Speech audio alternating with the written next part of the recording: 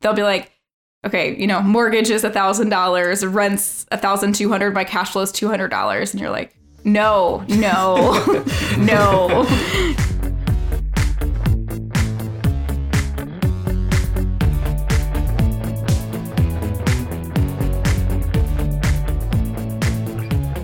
Welcome to The FI Show, where you'll get a behind-the-scenes look into financial independence. Here's your host, Cody and Justin. Hello, everybody, and welcome back to another episode of The FI Show, where today we have on Sarah King from Nerd's Guide to FI. But before we get into that, let me check in on co-host Justin. What is going on, man? Hey, Cody. Well, if you listen to the last episode, you know I picked up my new F-150, which was pretty awesome, and got that down to Mississippi. And while I was down here, we decided, you know what? Let's go do the Bourbon Trail. It's not too far away. It's like 5 hours. It's a new hobby I've gotten into a lot more over the last year, thanks to my buddy TJ. And so we go up to Kentucky and we hit up 8 different distilleries. And it was really cool getting to kind of step through different size distilleries, see their different processes.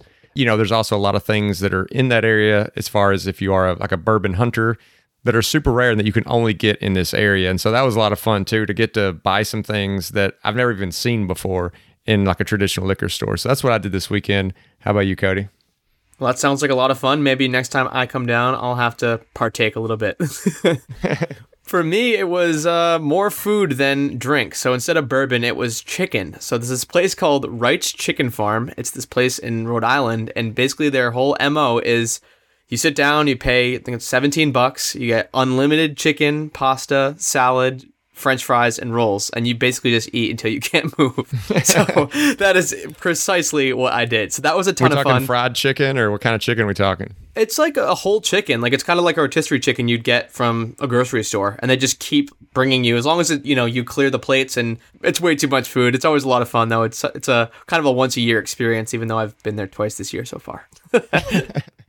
Also, another update that I mentioned last week. So I mentioned that I was putting one of my properties on the market, and so it was listed last Wednesday, went under contract on Thursday. So that tells you the market is still pretty hot. I got exactly what I asked for it, and no inspection, sight unseen. I actually kind of know the buyer, so it's an interesting situation, but he's way more equipped to handle the situation that's at that property. It's kind of just like tenants quarreling with each other. So I'm super pumped. It's kind of a win-win for everybody there, and we're going to be closing toward the end of January. So I know I was kind of nervous about the process. I said I'd keep you guys updated because I'd never sold a property before, but it's already under contract, so I'm already, kind of halfway there. I'm kind of through the hard part of the battle. Well, for those of us who just bought a house, it's nice to hear that the market is still hot, Didn't buy it the worst time ever. Exactly. I think it's still heating up, especially in some areas of the country. But that's enough about us, Justin. Let's take a quick moment for our sponsor. Today, many small business owners are busier than ever, and I can definitely attest to this. So much time spent searching for, interviewing the wrong candidates, the wrong people to hire for a job opening, that could be spent on growing your business. That's why LinkedIn Jobs has made it much easier to actually find candidates that are worth interviewing, so it's not just wasting your time, and the best part is that it's free. As someone who owns a couple small businesses, I can tell you how important it is to actually get that right team in place, because once you start to outsource strategically, you can start to focus on the bigger picture stuff for your business. You can create a job post in minutes on LinkedIn Jobs to find those perfect people to join your team. There's over 750 million people on the platform, and there's candidates with every skill you can imagine, and definitely one that can fit your wants and needs. Plus, with a company as big as LinkedIn, they do a really good job actually filtering through candidates and prioritizing who you'd like to interview, who you'd like to hire, and who's a good fit for your role. This is an opportunity to post your job for free at linkedin.com/FIShow. That's linkedin.com/FIShow to post your job for free. Terms and conditions apply. Alrighty, so like I mentioned briefly at the beginning of the episode, today we have on Sarah King from Nerd's Guide to FI. Sarah was someone who actually came from the Dave Ramsey background. So she learned all about, the basic money stuff through Dave Ramsey, that credit was bad, that, having a credit score means you love being in debt. And now she's kind of gone full circle, and she's a real estate investor now, which, as many of you know, we were just talking about real estate before the commercial break. You definitely need credit to buy a property because the bank wants to know that you're going to pay them back. So we kind of talk about that whole mindset journey, that whole mindset shift that she had from being someone who thought all credit was bad to being a real estate investor and someone who was planning on retiring early via real estate. We also get into some of the nuances of her divorce and how owning rental properties with her ex-husband kind of became a little bit complicated, and how to navigate that, making sure that all your deals are structured correctly. And we also get into how Sarah is actually rebuilding that empire after the divorce. Sarah definitely gives us a ton of information and is just a great open book. And, she mentions on her About page that she hopes that people really resonate with her story. If you think that all bloggers don't have kids, are crazy frugal, or, tech engineering, or just men, like, she's here to kind of dispel those myths. And if you want to check out some more of her materials or just have a handy link that you can share with your friends because you love the episode, you can do that at thefishow.com/Sarah King. That's thefishow.com/SARAH King. Take it away, Sarah. So growing up is interesting, and I don't talk about it a ton because I feel like I get all of the questions on like the pay off debt part. So if I hit my FIRE goals, I'll actually be second generation FIRE, which a lot of people don't know, which is pretty cool. So I grew up very like middle class America in a really small town, and my dad owned his own business. And so him and my mom both worked in it. My mom quit when I was born and to raise me, and then my dad kept going, and then he actually retired and sold his company when I was in first grade.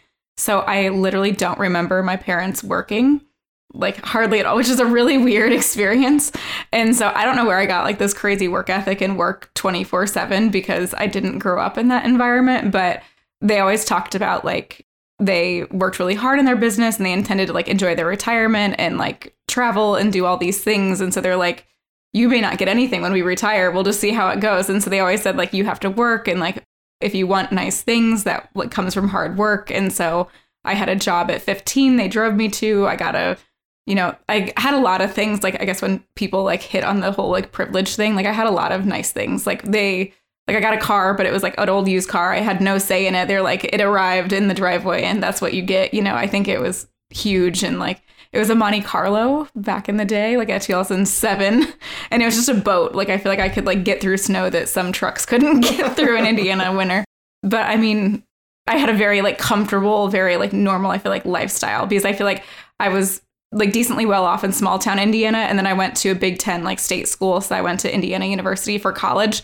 And then I saw what people like with money actually looked like. Like everyone has Ugg boots. My mom was like, how much are those? We're not buying you like these boots. And now it's like everyone seems to have them.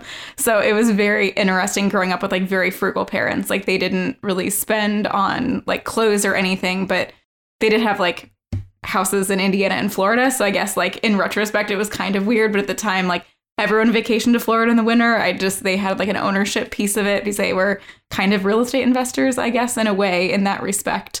Yeah, I just grew up kind of different, I guess I would say. But I knew like working all the time and not having work-life balance would be a big thing for me because I liked always having my parents there and having them at like every school event and that kind of stuff.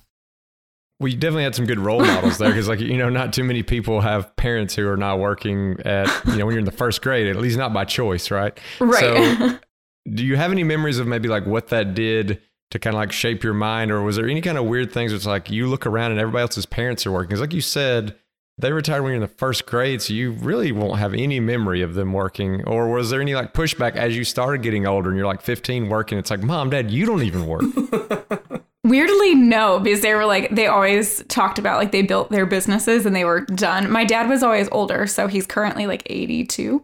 So he's a lot older. And so he's like, I did my time. Like I worked until I was older, like he kind of worked a full career. Like it was a little bit shortened, but nothing crazy. Like by FIRE standards, he'd be like a very old retiree, just kind of enjoyed it. But it never struck me as weird. I've never really thought about it actually. So, but it's weird how that comes up because people are like, oh, that must have shaped you in some way. I'm like, I'm not really sure. I just knew like the type of lifestyle I wanted to have. And I liked the idea of free time and being able to take trips when I wanted to with my kids and doing that kind of stuff. So you start working at 15, you said. Landscaping. Landscaping. Okay.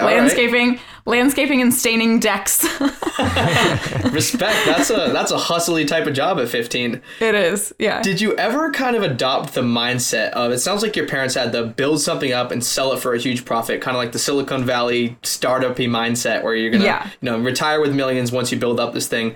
Was that kind of your ideology, your path as you, moved toward high school and college? Yeah, I think when I got into college, it was weird. I think I first realized it was weird when I got into college and my parents said, like they paid for my undergrad education, but they said like, you will do 4 years and you'll be done and you need to find a job where like, we had long talks about finding a job that was employable. And I just watched so many of my friends go to like private schools, and my parents, like, we will not pay for that school. Like they would let me look at private schools, but my mom would like literally shrieked in like one of these college tours where she's like, please tell me that's like the whole 4 years. The price tag was just outrageous. And I had friends whose parents worked all the time and were really busy, and they were just choosing these colleges and doing whatever school they wanted because they thought the campus was pretty, or they thought they'd have a really good connection with their faith, which is also lovely, but also at that price tag, you know, you can do the same kind of anywhere. So I'm just like, I just didn't understand like how people were spending so much on their schooling when that's such a small part of the picture. And so I was really cognizant about like what career path to choose. Like I remember sitting at my computer, like Googling like highest job placement rates, because that was like 2008 was when I graduated high school, and that was like the crisis, and everyone's like, there are no jobs. And I'm like, that's bullshit, because I have to leave college and have a job. So I started Googling like top 10 jobs with career growth, because I'm like, I'll just find something that's growing and pick something off this list. And that's how I kind of narrowed down my career focus, which is interesting. But I think them saying you might not have anything left, like you have to work for this, and it sounds like you like nice things, so you better find a good one. So they're like, you like shoes, you like, you know, whatever it is that you like in college, and food and eating out. So you better find a good paying job. So that was kind of I guess we had a lot of talks about the type of lifestyle you want and needing to fund it, I guess. And I feel like a lot of my friends wanted the lifestyle, but didn't chose like elementary education, where they weren't ever going to fund the level of spend they had. And then like, oh crap, I'm really not satisfied in my teaching job.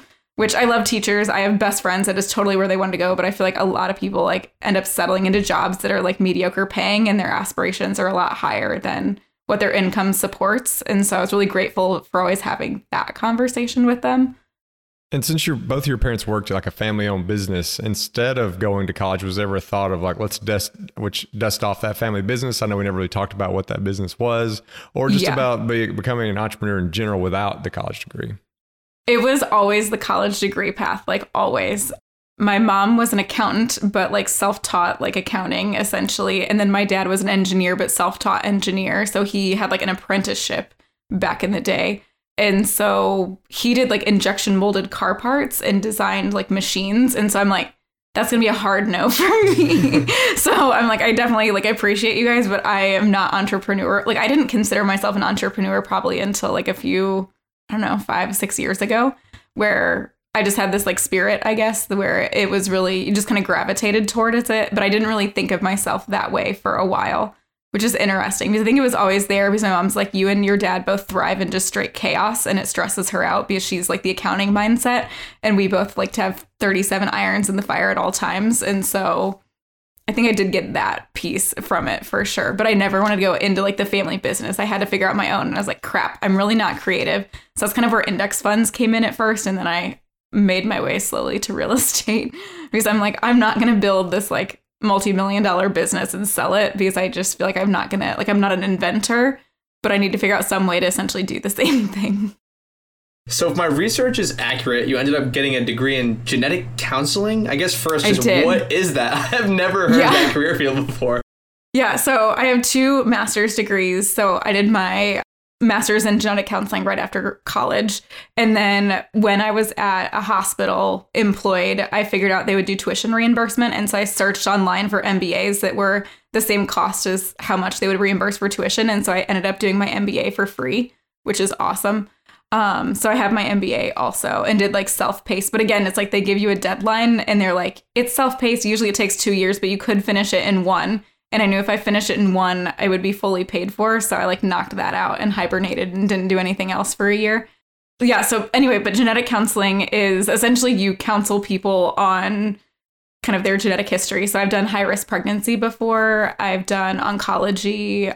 Right now I'm doing like rare diseases. So it's like, I feel like oncology is the easiest one to understand. So a lot of people, like if you have family history of breast or colon cancer or some kind of cancer, and you're like, you know, you have a heart condition that runs in your family and you just want to talk to someone about that, I'm that person to talk to be like, what are my risks? What are my chances? How do I prevent this?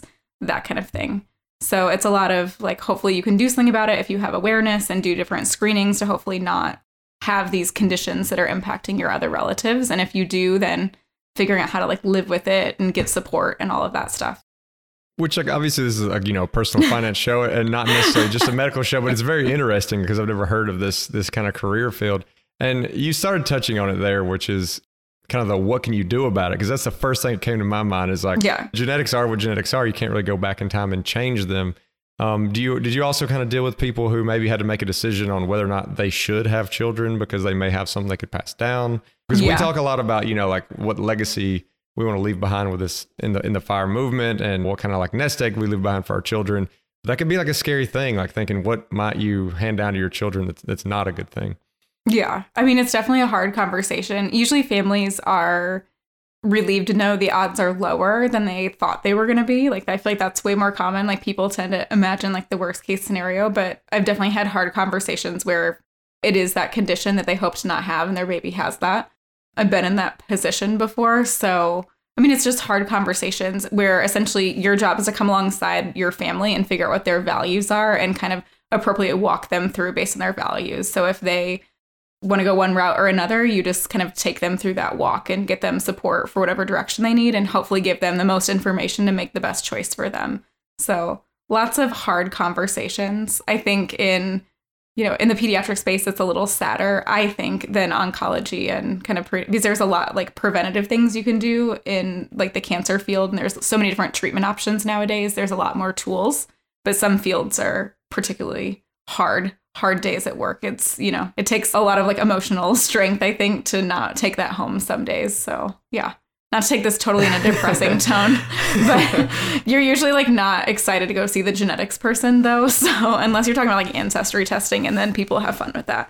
But even that's kind of, you know, it's hard to not take a different tone with genetics because usually it's medical conditions people are wanting to see people about. Well, appreciate you sharing. Yeah. I knew nothing, and I don't think Justin knew anything about genetic counseling, and now us and all of our lovely listeners do. Yeah. I do want to pull from a quote, and I'll give some context. There's a quote I read on your blog. So genetic counseling, of course, there's hard conversations, but it seems like every day at the office is different. You have a really rewarding job, like you're impacting people's lives directly. This is the quote. Being satisfied in your job is a mindset issue. This is something I read on your website. I'd love for you to comment on that and just expand on what that means, especially as someone, you know, in a role like that. Yeah. So, I mean, I think life, I always say like life gives you many options to be bitter about things and just like beats you up. Like things will happen.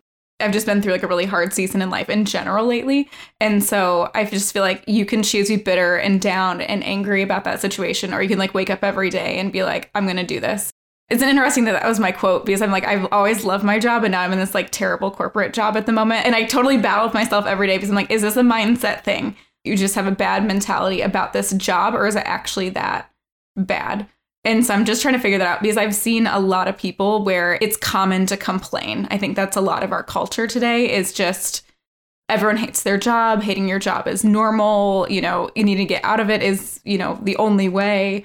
And, you know, I think there's a lot to be said about focusing on getting your income up and trying to help yourself out in that respect, where people tend to talk about just saving money. Kind of in the FIRE movement, they don't really talk about the income side of the equation. And so I've kind of tried to challenge that a little bit myself and get that income up. But, you know, I have landed in what I consider like a borderline toxic kind of work environment now, where I'm getting emails from people like out on PTO and people are working on vacation. And I'm like, okay, this might not totally be a mindset thing. So maybe I need to go back and revise my own quote because I totally believe this. And then I'm like, I am that job that people talk about. But I do think like my hospital jobs, people just get in this mentality and they're just like down and they kind of bring everyone else down. And it's really hard to be the person that comes in and is like excited to be at work every day and to kind of be the person that picks everybody up, or the person that just like, you won't let those conversations bring you down, to kind of disengage from that kind of mentality. Because I think it's pretty rampant in culture today. So I don't know if I totally believe my own quote. 98%, 2% me just needing to stop whining about corporate America. One thing I'm curious if you've kind of thought about as you've done this introspection is obviously like you're in a different job now, you're in this corporate job now that you're kind of struggling with, you know, finding that happiness in, but it's also a little bit deeper in your journey. And I know for me, like the clearer that finish line becomes, where it's like, oh, I actually could quit my job, the harder it is to like stay in there with that job. The more like you think about like, oh gosh, I should just quit, because you know you can. It's like hope can actually be a little dangerous there. I wonder if that's something you've thought about as you've kind of, introspectively thought about being able to find happiness and choosing to be happy. Is it a little dangerous to know that you can retire because then you kind of dwell on it? Yeah. I've never thought about that, but kind of, because I truly believe if I just like didn't have this 9-to-5 job, I could totally be like making a huge impact with my like online business and doing like Nerds Guide FI full time. Because I'm watching accounts that are, haven't been around as long as mine, and they're just growing exponentially. And some of them are quitting their jobs. And I'm like, I've been around longer. What the heck am I doing with my life? And they're like building these ebooks and courses. And I'm like, if I could just walk away from my day job and just focus on this, could I be doing the same thing and have this like independent lifestyle? Probably. And I think that's like part of the dissatisfaction I'm feeling right now is I feel like I can't, like I need to do one or the other, it feels like right now, because the day job is just so time consuming. I don't feel like I have enough bandwidth to do the rest, like, and do it as well as I want it to be done. So I think that's definitely part of it, because I'm like, should I just like up and quit this job? But then I remind myself that I'm overpaid and that I'm a single income household and I need to lock it up. But I think also I'm not quite where I want to be with real estate, and it's much easier to buy real estate with the W-2 job. So keeping it around for a while, but I had to get the mindset. So I have a business coach, and she's like, you need to stop looking at your job as like a job and think about it as like your investor. Like this is by far the best investor you have in your business that you think is your priority. And so that like mindset switch has helped a little bit to be like, okay, could I put up with this investor for the next 4 years? Like that's doable. But again, just getting in your own thought process of, could I just up and quit someday soon? Maybe it'll get harder as I go on. So not that long ago, I mean, we're talking 5 or 6 years. This wasn't even a reality to you. And you kind of hinted at it earlier, talking about budgeting and kind of discovering this whole world and starting with Ramsey and going down that rabbit hole. Yeah. But I know that's a really loaded question and you can kind of take it in any direction that you want, but would love to hear like part of that journey, especially the mindset shift part. Right. So we just took out a ton of debt. So I was married then, or I was just freshly married then. And we just took out a ton of debt together. So we had cars financed, a motorcycle financed, truck and an SUV. I think we were just living like the middle class dream, where you have like a small boat and a motorcycle, like all of it, like we had all these toys, I like to call them, and just were totally consumers and overspent our means by far. And so just like reining that in, I feel like I just needed an easy path because we were almost 100,000 in debt, and we did pay off 118 by the time we were done, piece of interest and all that fun stuff. Essentially, you're just like, oh crap, I have to get out of this. And at that point, you kind of need just like an easy button to like trudge yourself out, because you just get into debt so quickly. It's very easy to just sign up for debt, especially when you have a really good credit score. And so I think that's kind of the start of the journey, and then digging out of that in 2 years, and then kind of coming up for air after you've lived in the scarcity mindset for so long. And you have to kind of rewire your brain, especially when you think about real estate, because Dave Ramsey like beats any creativity out of you, and any desire to like use debt, and credit cards are scary and all debt is scary, and it's really not. And just figuring out like where you belong in the world is something I think was really hard. Like you feel a little lost after you finish. You're like, oh, I paid off all debt. My life is going to be amazing now. And I just felt totally like in the middle of a river with no paddle. And I'm like, I don't know what to do. But clearly this is not like going back to spending all this money just mindlessly is not the answer. Like blowing 50% of our income is not going to be what we do now that we're done with debt. So what do we do with this savings rate? Well, could you tactically walk us through a little bit on how you paid that debt off? I mean, was it things like with the cars, did you like fully pay them off, or did you kind of like sell them and get a used car? Like, was it $118,000 worth of cash you had to come up with, or did you offload some things? So we did a little bit of both. So the first year, I like to say that I just we did Dave Ramsey, but I essentially did Dave Ramsey Party of One. So I worked my full-time day job, and then I waitressed every night and paid off my Jeep Grand Cherokee I bought myself, because I was determined that I would be keeping my car, because I'm a car person. And so the idea of selling it was ridiculous, that I just didn't want to do it. And so I gave myself a goal of like paying it off in a year. And I just waitressed all the time. Like I would drive on this highway on cruise from my day job to my waitressing job and change clothes on the way, much to my mom's dismay, like driving on the highway. Like how I'm still alive, I don't know. But I would like literally, I'm like, if I get pulled over, like someone's gonna be like, ma'am, why don't you have pants on? But yeah, like I waitressed all the time and paid off my Jeep Grand Cherokee we bought it used. So we bought it, air quotes, smart, I guess. It was a 2016. It was pretty close to new. And so it was like a year and a half or 2 years old. And then the truck we had, we didn't want to keep. And so we paid that down until it was no longer underwater. And then we traded that in on a more affordable used car. So we actually took out another vehicle payment, but a lesser vehicle payment, about half of that. And then that cleared out a chunk of cash. And then we had another vehicle that wasn't financed and we sold that. So I was convinced like the husband then to sell one of his like trucks that he had that was paid off, and that cleared up a chunk of debt also. And so it was a lot of like selling stuff at the end, but a lot of like me just waitressing all the time and then just trying to save up as much as we could. But we definitely weren't like great at it. Like we still took vacations. We still like did a bunch of like life things. Like we still traveled and did some fun stuff along the way. But a lot of it was hustle. A lot of it was like, I think $20,000 or $30,000 came from like selling stuff. Well, hey, 118,000 is nothing to scoff at in less than 2 years. That's crazy.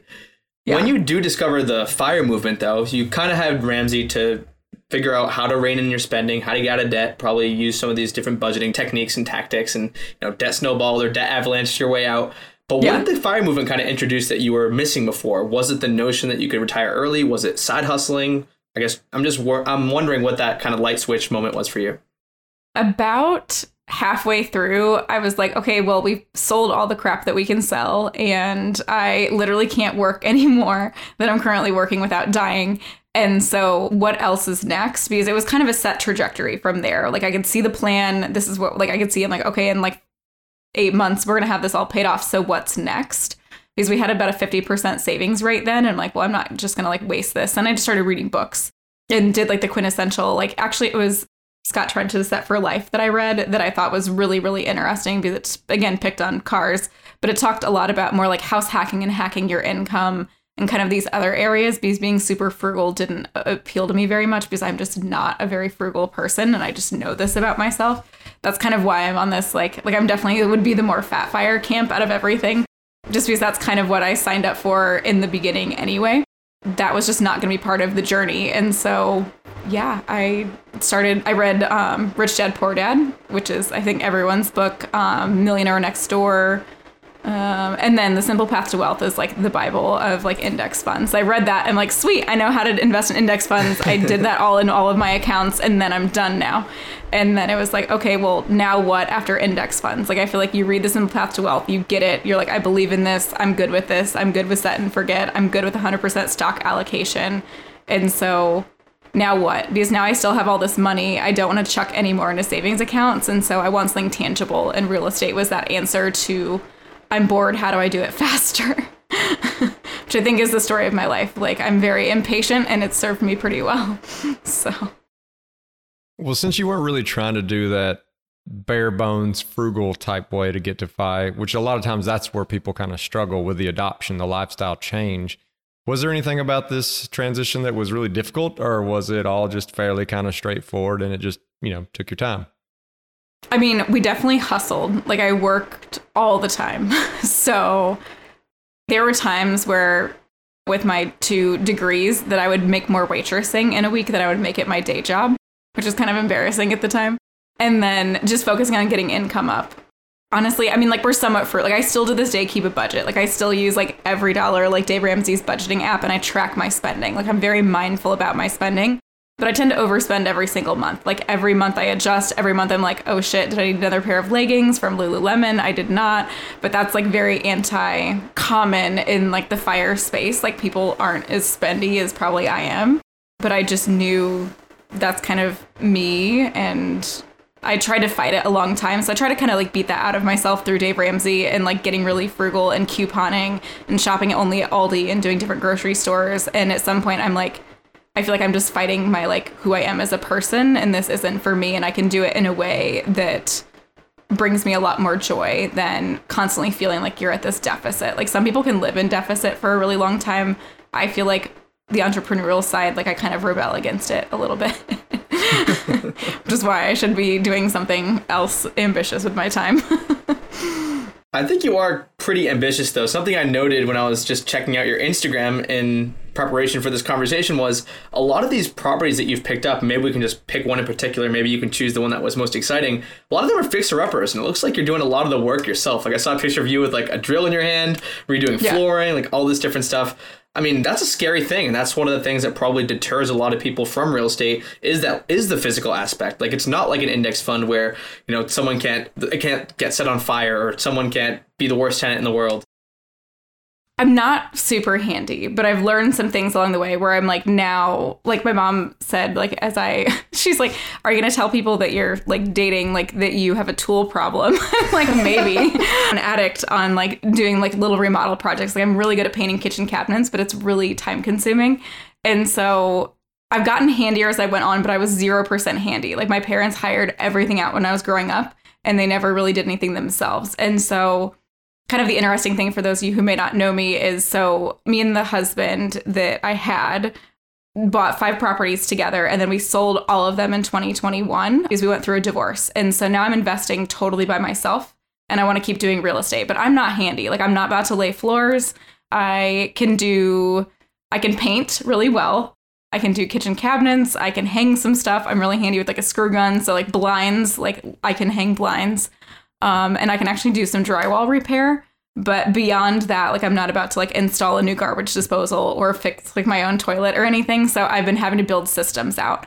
And I feel like I learned this mostly from Paula Pant, actually, because she was the first one that talked about. So that's kind of really when I got into the real estate and thought, actually, I'm going to give this a go, was from Paula.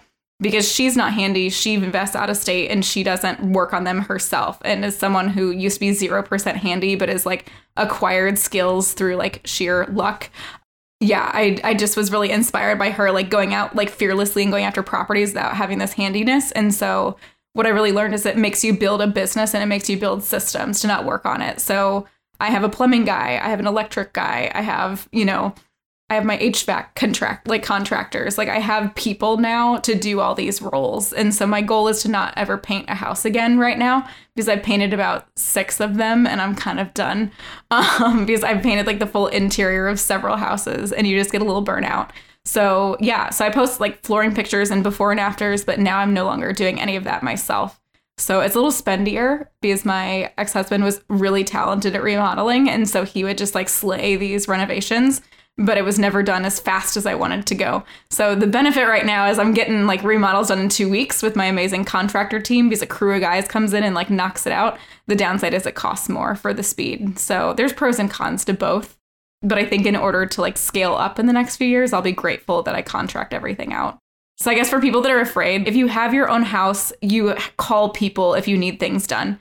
And so you're just kind of like 10xing that in a way when you start buying real estate. It's like, okay, now I have 2 toilets to repair, but I can still use the same plumber I have. And you can find those people in other markets. Like you have Yellow Pages, you have Google, you have websites. Like I could do that out of state too. Like you just try a plumber. Like even locally, I can try a plumber. They sound great online and they don't show up. And you're like, what the hell, buddy? You sounded great online. But I mean, you're going to find that whether you're in state or out of state. So I think a lot of it is just like self-limiting beliefs, which I totally have as well, but I'm working on them, where you can solve, real estate's a giant like problem solving puzzle to do is what I've kind of figured out. You just need to be able to find people that can fix the things you don't know how to fix. So. Well, you talked about having the 5 properties, but then selling them all in 2021. And we've seen a lot of that where a lot of people are offloading properties this time or, you know, here in 2021 because values have risen so much. But then you're making some comments about, you know, now I'm getting these renovations done quickly. So it sounds like, have you purchased some in 2021 and what's that been like? Yeah. So previously with the properties, we mostly use conventional mortgages to buy them. And then in 2020, I bought my house hacks. I'm house hacking right now. And I bought that with a private money lender. And then in the spring of 2021, I refinanced that into my personal name. So like I currently own my house hack. And then I bought a duplex with private money. So the same private money lender, I got them to lend on the duplex. So now I have my basement rental unit from my house hack and then this duplex. And then I have an offer in on another one that's an accepted offer. So I'm under contract for a second duplex that I'm going to buy, hopefully, in December. And then I'll have, depends how you calculate it. Like, I feel like I technically have 5 doors. Like, I'll have 5 tenants, but some people say 6 doors and count their own house hack unit, because I do plan to move out of this house eventually and buy another one. So I either have 5 or 6 units by the end of 2021 after having 0 for a minute. So it's very exciting. So I think an interesting spin that you have on not only real estate, but financial independence, you can take this question in either direction, but your blog, your brand is Nerd's Guide to FI. And so you're really numbers driven. I know you have like an Excel spreadsheet that you sell. I've seen a bunch of your Excel spreadsheets. Very impressive, by the way. But what are some of the numbers or just some of the calculations that people are often overlooking? And again, this could be in real estate or financial independence or elsewhere. Yeah, I think newbies always, my mortgage covers the rent, so I'm good. And that's like a terrible way to run numbers in real estate. So just like that mentality is, they'll be like, okay, mortgage is $1,000, rent's $1,200, my cash flow is $200. And you're like, no, you're cash flow negative. I know nothing else, but I just know you're not making money. And so I think just taking time to learn how to run the numbers, I learned a lot of what I do now based on like Coach Carson. I think he does a really good job of teaching it for anyone that wants to check him out. If you want a spreadsheet, it's kind of a knockoff between what Coach Carson does and what the Bigger Pockets calculators do, honestly, because I'm cheap and refuse to pay for the pro Bigger Pockets membership. So little frugal in there. Like, I don't like to pay for, like, I just will build my own spreadsheets and things out. But anyway, so I think the big thing is I still always look at the 1% rule to just see, like, is 1% of, the cost of the property and the renovation of the property going to be your rent amount, like 1% of that. Just as a quick rule of thumb, because you probably are cash flowing if that's the case. And then I have a full spreadsheet I run under, and you set aside a lot of money for costs that people don't think about. They just worry about mortgage. You have taxes and insurance, which I think people usually figure out. You have mortgage, taxes, and insurance, but they forget about the other stuff like vacancy, which I usually do about 5%. Management, which is, you can check your area, but mine's like 8 to 10% in our area. Usually 10 is standard for if you hire a property manager. And then doing your CapEx, which is about 5%, which is capital expenditures, which is going to be like your big high dollar items. Like, do you need a new roof? Do you need a new furnace? Do you need a new water heater? So all of your big money spend items, you set aside a little bit every month to someday replace your roof, because you don't want to be the landlord that's like, oh crap, I need a new roof and I don't have any money for that. You want to be like saving for these big items over time. And I have a whole spreadsheet that calculates it based on the age of each item too, which is kind of fun. So you can actually see if you're accurately setting aside money for CapEx. But then people just throw a percentage at it and stick it at 5%. But I actually have an advanced CapEx thing I made myself where you enter if the furnace is from 2020, you need to set aside a lot less money than if the furnace was from 1980. So very different furnace amounts that you need to be setting aside. And so you can kind of roughly calculate from there. And then just maintenance of the property, about 10%. So essentially 30% costs is just set aside in money saving for when things go wrong or when vacancy comes up, or essentially life. Like, you own properties, stuff breaks. That's what happens. I think just signing up for that in the beginning. But those key expenses will be your big thing to get your cash flow numbers figured out. But I mostly just pay attention to cash flow numbers. I do know my cap rate now, but that's just because I've been investing in the same area for a while. So now I know what a good cap rate is, but it's very market specific. So a lot of people don't put a lot of value in that, but I think it's because it's hard to teach. People have a hard time understanding a cap rate, and it's very local, because in my area I can get an 8 to 10% cap in a good neighborhood and don't have shootings happening. But in other cities, that would be impossible to find a 10% cap rate without someone getting shot next door. And so people have a hesitancy to really talk about what kind of common cap rates they're getting. But I think Coach Carson and Paula Pant will talk about what they get on theirs, which is helpful. So, I don't love cash on cash return. It's on the spreadsheet that I have, but I check it just for funsies. But it's kind of ridiculous because I tend to buy my houses in any way possible to make the deal happen, whether that's private money. And I usually fund the 100% of the deal with private money. So then my cash on cash return's infinite, right? I just bought a house with no money, YOLO. And so my cash on cash return is phenomenal. And then I usually refi after a while, and then it looks terrible because I pulled my money back out of it. So I don't put a lot of weight on that because it just looks better depending on how you leverage it. Impress us. What's the best deal so far? Oh, my best deal I found on Facebook Marketplace by far. Actually, my best 2 deals I've ever found have been on Facebook. So just like on Facebook Marketplace, like people listing, I have a property for sale. So there's really been 2 of them. So one of them is a land deal. So we bought 22 acres for $110,000. And that was so roughly, I don't know, math, tell you what. So yeah, so we bought 110,000 was 22 acres, if I can do this. And then we sold, so around like, yeah, so and eventually we sold that property and we doubled our money on that. So I think we had like a 97% return. Like we sold it for 205 or 208, I think is what we finally sold that for when we sold it. So, and we only bought that in 2019. So essentially we just like doubled our money and flipped a piece of land and didn't really mean to do that. Like that was kind of a buy and hold kind of like investment, like long term. We'll figure out something to do with it later, but it's such a good deal on land and land's really going up in our area. So that was probably my best purchase ever, but the numbers aren't very exciting because it's not a rental property. All right, let's do it. Let's do one with real numbers. Yeah. Okay. So bought a rental property off of Facebook again. It was $64,000.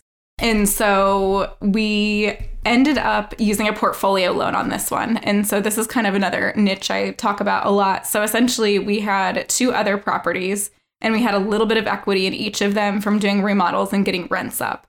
And so we talked to a small local lender that would do portfolio loans, which are a type of commercial loan for people that don't know that. And so, and at first people think commercial loans are scary or you can't do them on single family homes, but essentially you're doing it in the name of your business. And so since we had 2 years of tax returns, which is why I always tell people like make your LLC early because someday you may need your LLC to have established tax documents. And so this is why, because I accidentally had 2 years of tax documents and could actually leverage our business credit. And so essentially we went with the portfolio loan lender and they said if we refinanced the $64,000 house and we refied the 2 with them, they would bundle the 3 together in one loan. And they just needed an 80% down loan to value on all 3. And so we're able to tap the equity in the 2 that we had built up a little bit to actually purchase the 3rd one. And so we had to put like, I think $13,000 into that deal to buy the $64,000 house. And so it essentially cut how much down payment we needed in about half.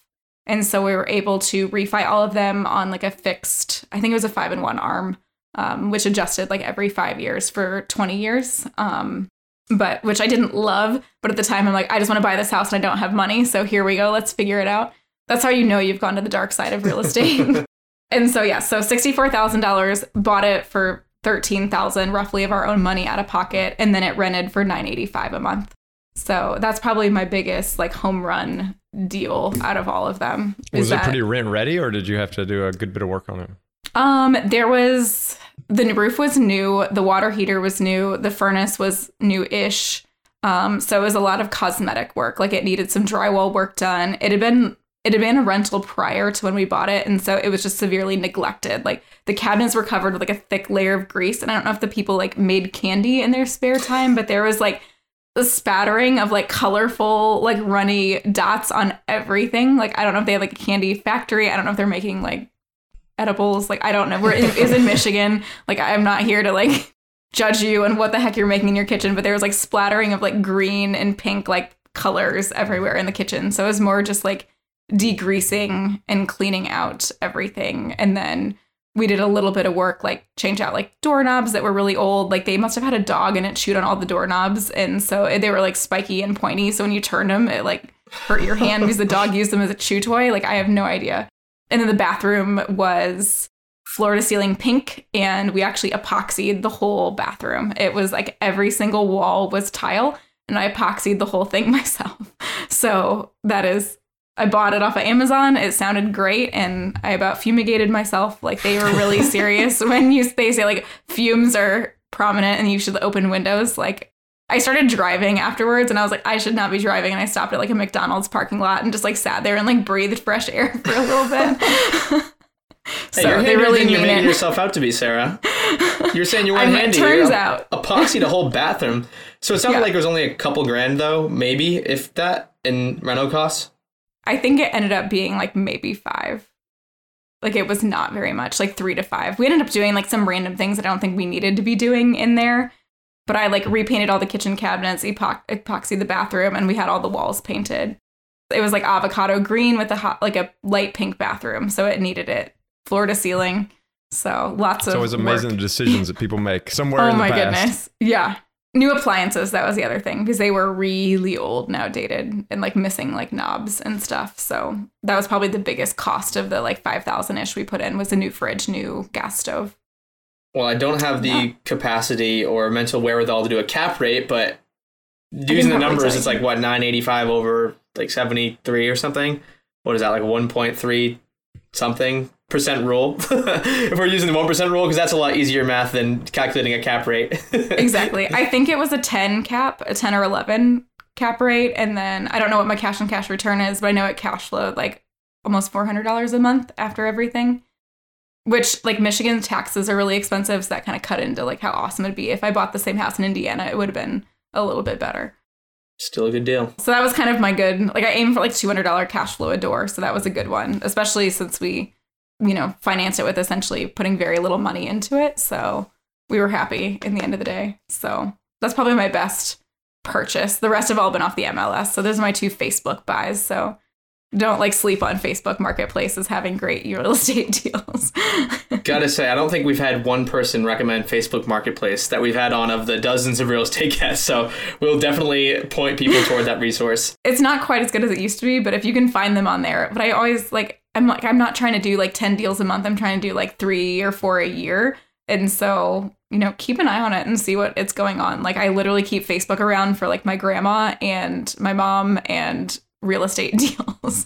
So just check it every once in a while, see what's for sale. So there's one thing I have to bring up, just because only people in the FI space, the real estate space, will understand. It's super ironic, but only if you're in this space. Sarah, you met Paula Pant with no pants on. I literally did. I'm so glad we're talking about this, because I'm like, this is a great conversation starter. Yeah, so it was funny. So my whole goal of FinCon was just to meet all these amazing people I know online, and we've networked over the years and talked about deals and FIRE and kind of our goals and aspirations. And so Paul and I have always connected because I feel like our goals were kind of similar. She's obviously significantly more frugal than I am and lives like a significantly more nomadic lifestyle. But goal-wise, it was always really similar, where it was refreshing to me to read her content because she didn't want a million rental properties. She wanted a reasonable amount to get her the lifestyle she wanted. And that was kind of more up my alley because I'm not chasing door count. I'm chasing like life freedom. And so that was just not something I ever wanted to do. And I feel like she was one of the few people in the space that was like preaching the small and mighty portfolio. And I'm like, this girl knows what she's talking about. Let's chat. And so we'd been talking like on and off, like here and there a little bit. And so we had never met before. And so we were at FinCon this year, and I was really bummed. Like, it was my last day there. We were about to leave on an airplane, and I hadn't met her yet. I'm like, I literally told the girl I was staying with, I'm like, oh, my only person I didn't meet that I really wanted to is Paula Pant. And we saw her when she was running to go MC like the whole event, and we missed her. And so I was just like really bummed because I didn't want to hold her up because I'm also perpetually late, and apparently Paula is also perpetually late. So I feel like she's kind of my spirit animal. And so I was at the pool with my like roomies, and I was running downstairs to meet a couple other girls that were at the conference. So Sarah Weaver and who else was I meeting? Anyway, ran down the elevator, and I just like threw a t-shirt on and it was ironically like an VTSAX and chill shirt. Like I was going to wear it at the conference, but I never did. So I was like ironically wearing like a pretty decent financial shirt. And then I was like, I'm just going to forget pants because I kind of got wet sitting by the pool. And I'm like, I'm just going to run downstairs. All I have to do is like let them on the elevator. I figured they'd be ready, but no, they're like down the lobby talking to people.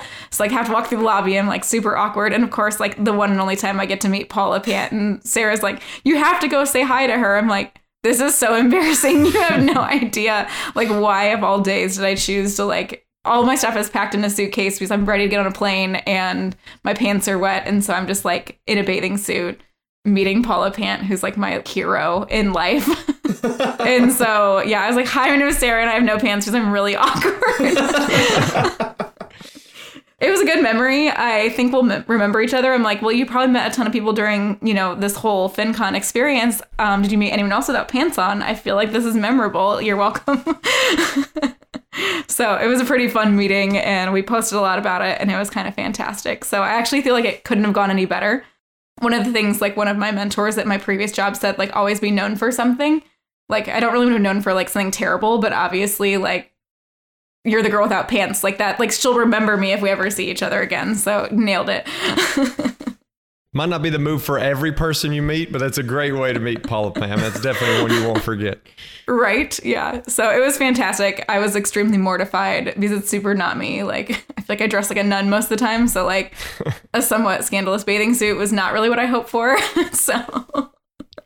Well, the one thing we haven't talked about that I just want to see, like maybe you've got some advice for people in that same boat, because we don't have a lot of guests on who are a single mom. And so just curious for people who are in that same position, or maybe even talking about like how it's changed the way you imagine things will go from here on out, or maybe even just like preparing for the future, because you never know when you might become a single mom or single parent. Right. Yeah. So I think like a year and a half ago, so it's like, it was 2019. So about September of 2019, my whole like world flipped. And so didn't expect to become a single mom, didn't think I was ever going to be divorced, but here we are. And so, you know, it changes your perspective a lot. I feel like I've become like a better person through it. Like I'm just calmer. I roll with things a lot better. I mean, don't recommend it, but it's been pretty good in the end. But it's really hard and it makes you be really mindful about how you build out your systems, because there's so much you can't do when you have a toddler full time with you. And so my daughter is 2.5 or almost 2.5. And so it changes how much you can go work on rentals. Like I can't just like, oh, I'm going to put you to bed and go like run a half hour away and go work on a rental property. Like I can't just like leave her and go do stuff. Like you have to, even if she's sleeping, you need to be home. And like there's just a whole different level of coordination with like babysitters. And so it made me develop better systems. It made me be more mindful about like money as well, and just like saving a bit more, which I'm doing a terrible job at, because every time I save up money, I throw it back into real estate. I'm a terrible saver, but it goes into a good place. I think like, at least I'm investing in. But I think it really changes that and it grounds you, because I think it's amazing having kids, because they're just such a little beacon of light and so happy, and just like seeing everything through their eyes. Like everything's more fun, like holidays and Christmas and Thanksgiving. Like it's just so much fun with littles. So, but it is a lot of work when you're trying to like build a business. And so I think you do have to prioritize and be like more mindful of your time. Like I really put myself on a strict like wake up, go to bed schedule. And I had to almost give myself like me a bedtime as well, because I'm a night owl and I'll just stay up and not sleep. And you can't just like not sleep for days and like have a full-time job and do all this stuff where your brain just like melts. So I think it makes you build different systems. And then also keep in mind, like for me, I don't like to do a lot of partnerships because I've seen a partnership go really wrong. And so I guess if people ever have questions about why not to do a partnership, I have a good track record of saying like when you're, you know, your partner in crime suddenly is unavailable and kind of like ghosts like life in a way, and just like isn't showing up on the job and isn't doing what they're supposed to be doing and kind of goes rogue, and you're stuck with like rentals and managing them all on your own. It's hard and you just have to figure that out. So I'm always like very leery of partnerships and how they're structured now. So I guess I'm always like the critic in the audience being like, how do you really feel about partnerships? Because you just really never know. But again, like you don't know anything in life, like no day is ever guaranteed. So you can't always live in fear. So I'm hoping to get away from my fear of partnerships, because I'm like, anything in life could go wrong. Like I could be disabled tomorrow. Like there's so many different things that come up and you just don't expect it. You could develop a medical condition. Like there's just things happen and life happens. So I think just adapting and trying to figure out like how you can do the business anyway, if it's like what you're passionate about. That was a really long, wordy answer. Yeah. Hey, the more the merrier. We that's why we like doing this. But you definitely have a lot to share. You have a ton of experience in a ton of different arenas, from single mom to partnerships to real estate to index funds to going from Ramsey to Fire. And I know you've just been posting a ton of content on Instagram. You've been rebranding your site. You've been on TikTok. Where are some of the best places, just handles, websites that people can connect with you? By far on Instagram. Instagram is like my love in life. So Nerd's Guide to Fi or FI. And then my website's under the same name. So links in my Instagram bio if you want to start there. I'm on Facebook, but I really never check it. I think I push all my podcasts out to Facebook also when they go live. So I do have a podcast under the same name. So I kind of branded everything the same name to keep it simple. Also, the whole not being creative thing is real. So like the most creative thing about what I'm doing is my name. And then I just use that for everything. So yeah, but I'm not on Twitter. I just got a TikTok. I'm neglecting it a lot, but they say it's easier to make TikToks and push to Instagram than make Reels on Instagram would push to TikTok, but I'm so used to Instagram that like making Reels is so much easier. So I'm like, I don't know what's going to happen with the TikTok, but I hear that's where I should be going. That's what all the people at FinCon are saying, but I feel like that's like an elder millennial thing is like, no, I just like Instagram. Don't like make me do more platforms. So we'll see what happens with TikTok, but I do think it's a really cool space. I spend an exorbitant amount of time just like perusing it. So. Well, Sarah, we're excited to see where you take that, and we're so glad that you came on and gave us a little bit of your time and gave us your full background. I think we covered a ton in this episode, and we think our listeners are really going to enjoy it. So thanks you for coming on the show. Yeah. And if anyone has any questions, feel free to shoot me a DM on Instagram. I answer all of them. If you send me a really long DM, it might be weeks before I answer you, but I will answer you. There's just like a few in queue right now that I'm like, man, I really need to answer this guy back, but that's going to take like brain power. So I will get back with you at some point, and if I forget, just like poke me again. And as always, if you want to check out our Facebook group page, you can do so at thefishow.com/community. And we always appreciate those 5-star reviews. They help us get great guests like we had today. And if you're interested in supporting The Fi Show, you can do so by checking out some of our partners over at the resources page, which can be found at thefishow.com/resources. And thanks for listening.